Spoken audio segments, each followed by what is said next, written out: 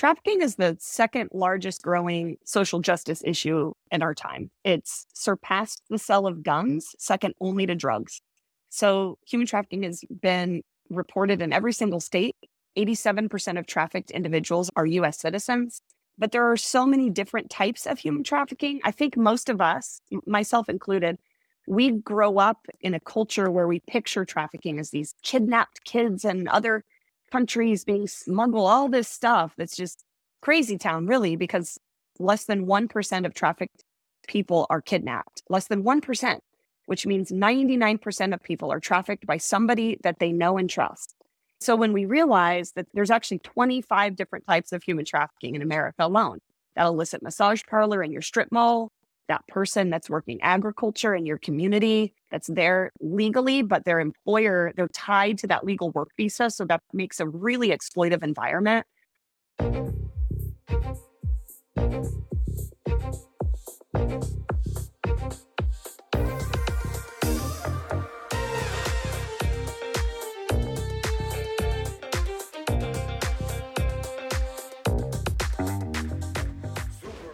Welcome to Super Entrepreneurs Podcast. I'm your host, Shahid Durrani. Today we have with us Rebecca Bender. Rebecca is a social activist, thought leader, and consultant who equips professionals and organizations to identify and fight human trafficking. This is amazing. Thank you so much for coming on our show, Rebecca. Thanks for having me. I don't know if I should get into the actual story of what happened, but it actually adds a little curiosity if we don't, and then let people go and research you. Sounds usually when I'm on a plane and people ask what I do, I say, I fight human trafficking. And they're like, are you former law enforcement? I'm like, no, former criminal. And then it usually starts pretty lengthy discussion. I don't know how that turns out afterwards, but it's good because it's very unique what you're doing. And a lot of people go through something like that, but they don't make it their life purpose. So I was very excited to meet you and talk to you about this because from what I can see, there's a lot of passion behind it. You are helping people. So I'm excited. Yeah, thank you. So when you moved into becoming a CEO and becoming a prominent advocate, what were some of the challenges that you faced going into this specific niche? Because it is sensitive for people. So transitioning into this world and making it a business, can you share some challenges and then how you overcame them? Maybe it could help someone in the entrepreneurial realm. Absolutely. I think all of us have a story of our why. All of us have a reason why we got into what we're doing, whether it's personal or something that helped change your life or inspire you. And my story is no different. As a survivor of human trafficking, I escaped nearly 6 years of trafficking. And I remember sitting in my government subsidized apartment with my Goodwill pots and pans and a mattress I got off Craigslist, broke. And I just remember thinking, this is freedom. This is what everyone gets you so excited, run, escape, the rescue, all these things. And they forget about life after you've been excommunicated from the real world for so long. And trying to figure out just a sense of normalcy was really hard. And poverty is hard. And so I can remember sitting at my kitchen table, just shaking my fists at God and saying, if this is freedom, this is BS. I don't want this either. And I just remember having this deep feeling like if I can give normalcy the same amount of time that I gave human trafficking, I can do better. I thought I can't clean up in 30 days what took 6 years to build in terms of my character, my habits, but I had a lot of transferable skills. And at that time, I decided I wanted to help other people. And if I could teach, specifically at the time, if I could teach law enforcement what we were being taught behind closed doors, how to look for them, how to evade them, how to launder money, would they want to know? So I took my life story and I created a training that had more calls to action that would equip law enforcement. And I just started sharing it anywhere where anyone would let me in. I jokingly, this didn't actually happen, but I'm like, I'd speak anywhere, old folks home, high school, whatever you needed me to do, I'd throw it out there. Putting the idea out, just putting the dream out, seeing what sticks and what doesn't. And surprisingly, it caught fire. And now year to date, 15 years later, I've trained over 118,000 law enforcement officers, FBI, Homeland Security. I serve as an advisor to Congress on state laws that need to pass in our nation. And I'm just really honored. But you don't know when you start out with your idea. You don't know what's going to hit. You don't know what people are going to resonate with and what they're not. I heard John Ashcroft, who's the former attorney general during 9/11, share that leaders during crisis do best by course correcting along the way. Your ability to course correct is what's going to create success. And that really resonated with me. So we took that kind of same concept and decided to start a nonprofit and use our Equip program that would assist government professionals. And we just started course correcting and going from grassroots startup when you don't have any team and you're really managing all of the aspects of a business can be exhausting. And so I began over the first probably 5 years of my journey, just really figuring out what I was good at and what I should hire out for. And then trying to raise money to hire out the positions that I could probably get a C+ or B in that position, but I wanted someone that really loved it and got an A. And that was my first journey to just figure out how to get enough funding to bring on the players on the team that did their position really well. How do you grow team and how do you create culture? And these are things you don't learn when you're being trafficked. Again, jokingly say, my trafficker didn't teach me how to run a board meeting. He didn't teach me how to cultivate group culture and celebrate wins with the staff.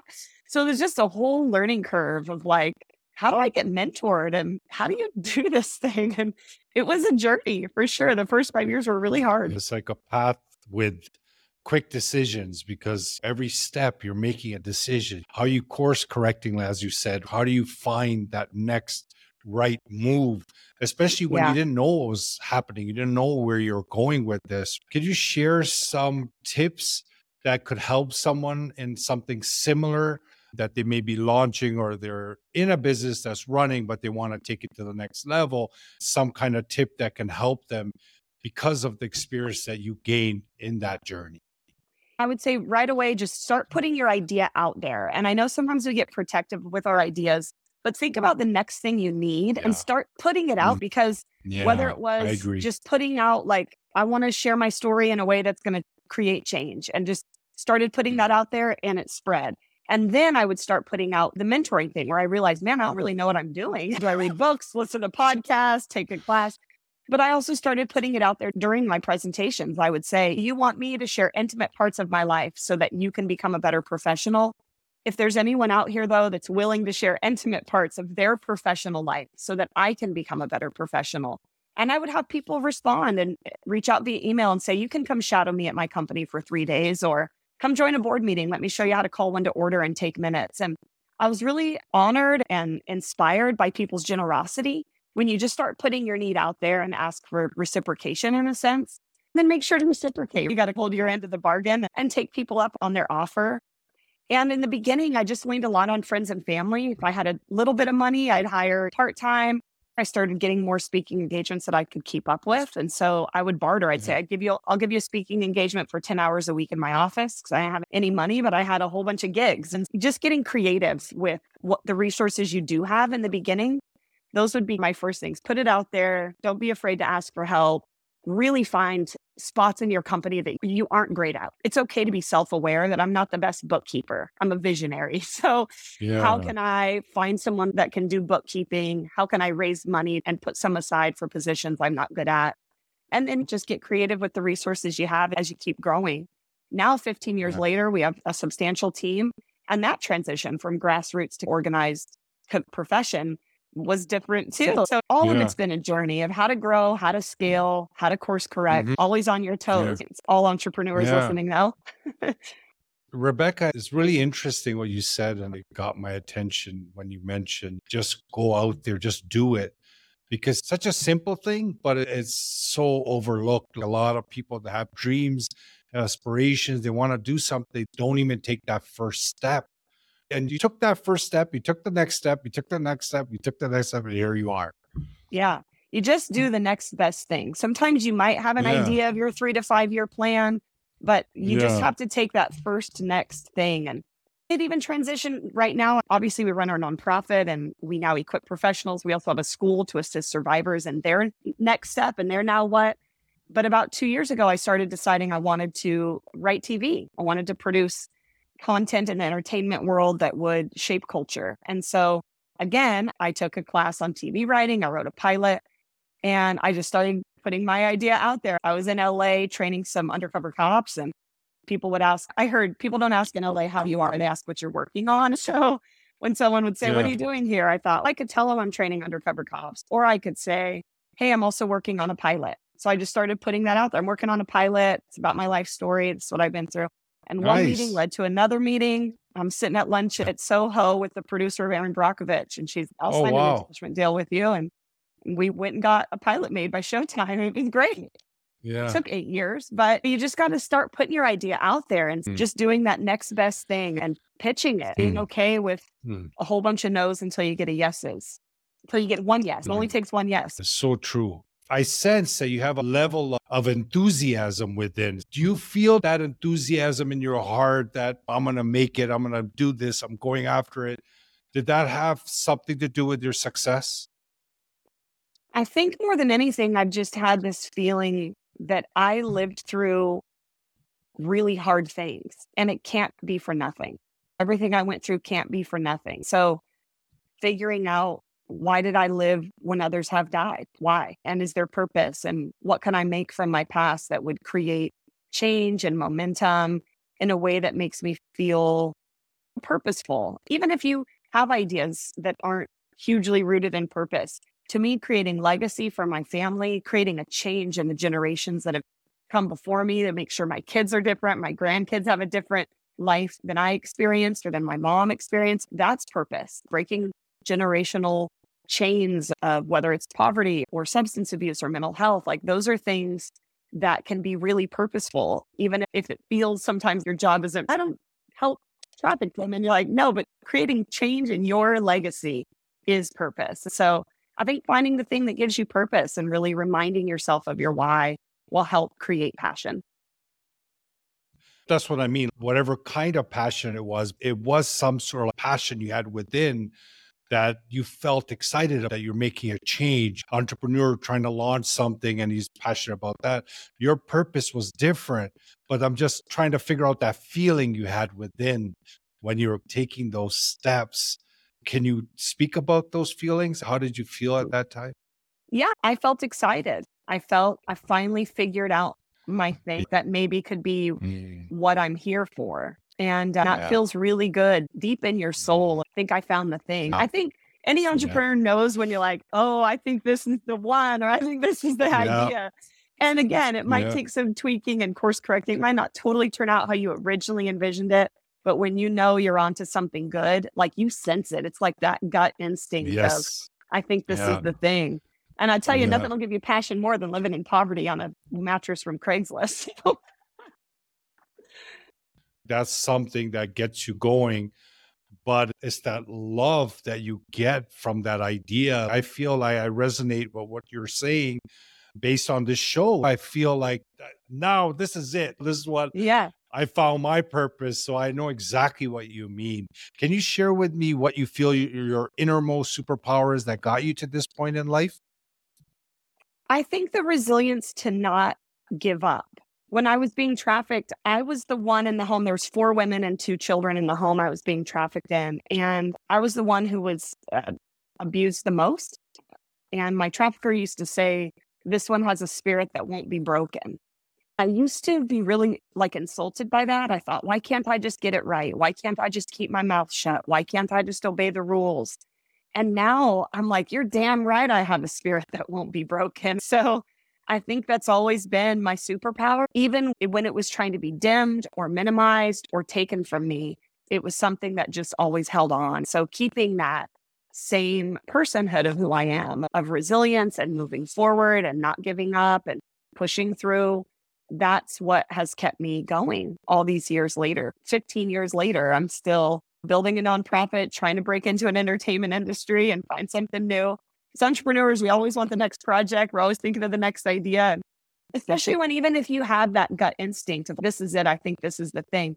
it's really hard to live through the disappointments when that vision also can change along the way. And it's okay. So, like holding your idea with an open hand of this might not look totally how I expect, and being okay with that, being okay with the turnout not being always how you originally envisioned.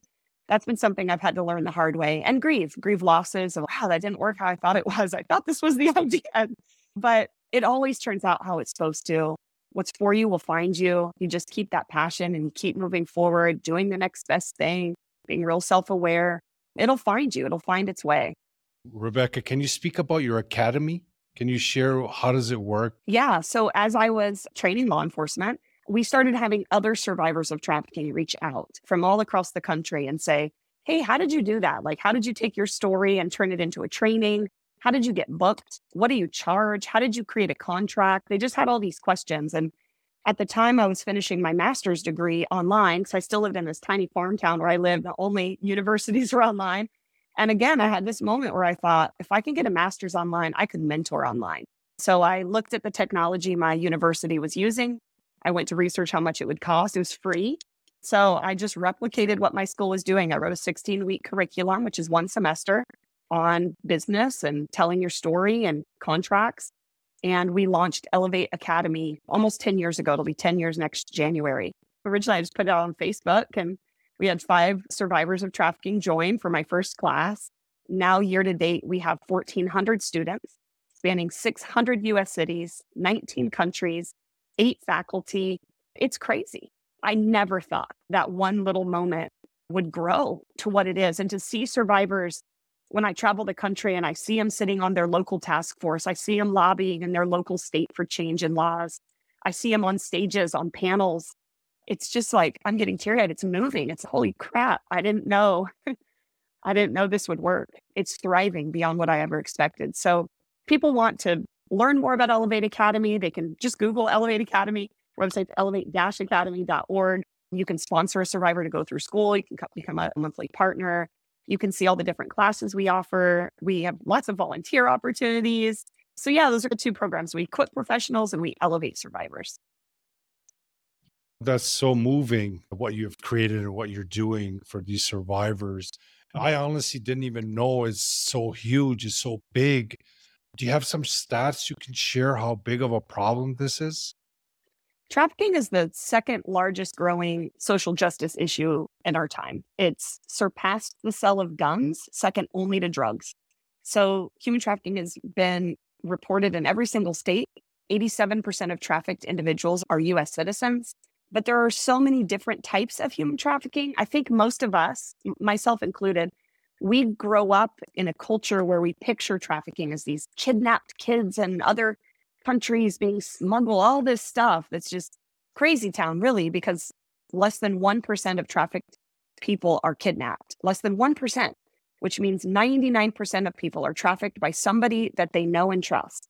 So when we realize that there's actually 25 different types of human trafficking in America alone, that illicit massage parlor in your strip mall, that person that's working agriculture in your community that's there legally, but their employer, they're tied to that legal work visa. So that makes a really exploitive environment. Or maybe the employer's holding back pay, familial trafficking, online escorting, people are being trafficked through that. Now with obviously everything's online nowadays, so you never know what's going on behind a camera if you're engaging in any kind of commercial sexual content. There's just so many ways that it happens nowadays. Gang trafficking is huge. Gangs have started selling drugs, people, guns. It's not just how it used to be. There's so many. There's cantinas, there's gang controlled, pimp controlled, familial, illicit massage. Those are usually our top 4 or 5 types of trafficking we see in most investigations. And those recruitment tactics and the ability to get people out, the recovery, are all very different based on the type of trafficking that individual's experiencing. So when you think of your own community, you got to know it's taking place all around you. The person next to you could be being trafficked. Their kid could go to school with yours.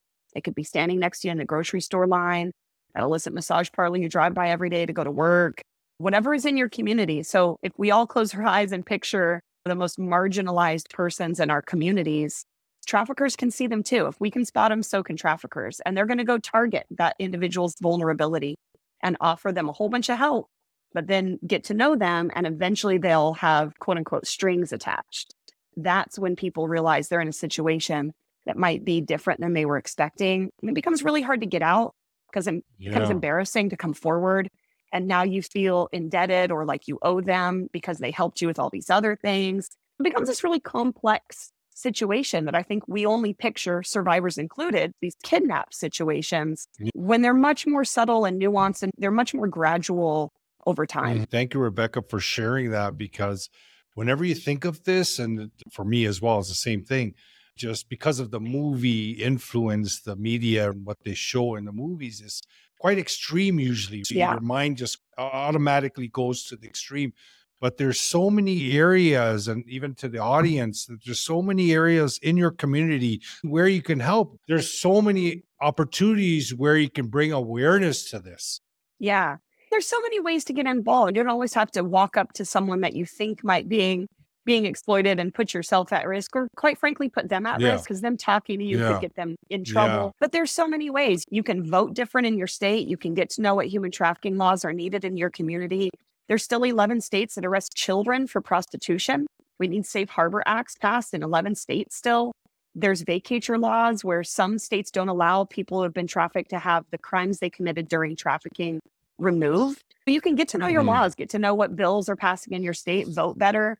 We can look at foster care. Again, the most marginalized communities are those that are being targeted. So volunteering in your local foster area, becoming a big brother, big sister, that's prevention. You want to stop someone from getting trafficked, go be a healthy adult to them, to those that are most at risk. Go serve LGBTQ community groups that are assisting underserved populations. Find out you can get involved in prevention efforts, or look at your local human trafficking task force. Almost every community has one. Find out who the local nonprofit is that's doing this in your area. Get involved, volunteer, get a training, and reshare facts, not the sensationalized stats, because what happens is those spread like wildfire, while the rest of us, we know what's really going on in our communities. So we need truth reshared so that people know what to look for in your neighborhood. So find out who those local groups are and reshare their stuff on social media. Don't just share the sensationalized things, because not only does it help all of us with awareness, but what I tell people the most is, as a survivor, I grew up watching the same movies as you.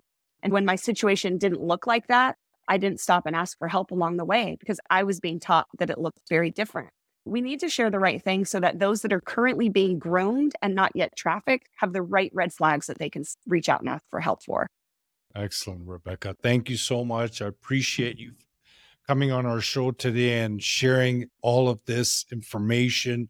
Hopefully it brought some awareness into the audience's world and see what's happening. A lot of people are not aware of. I really appreciate what you're doing with your time, especially going on podcasts like this. Spreading your message is admirable. And thank you so much. Continue your work.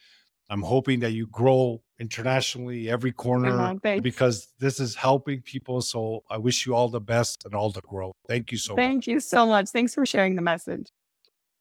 My pleasure.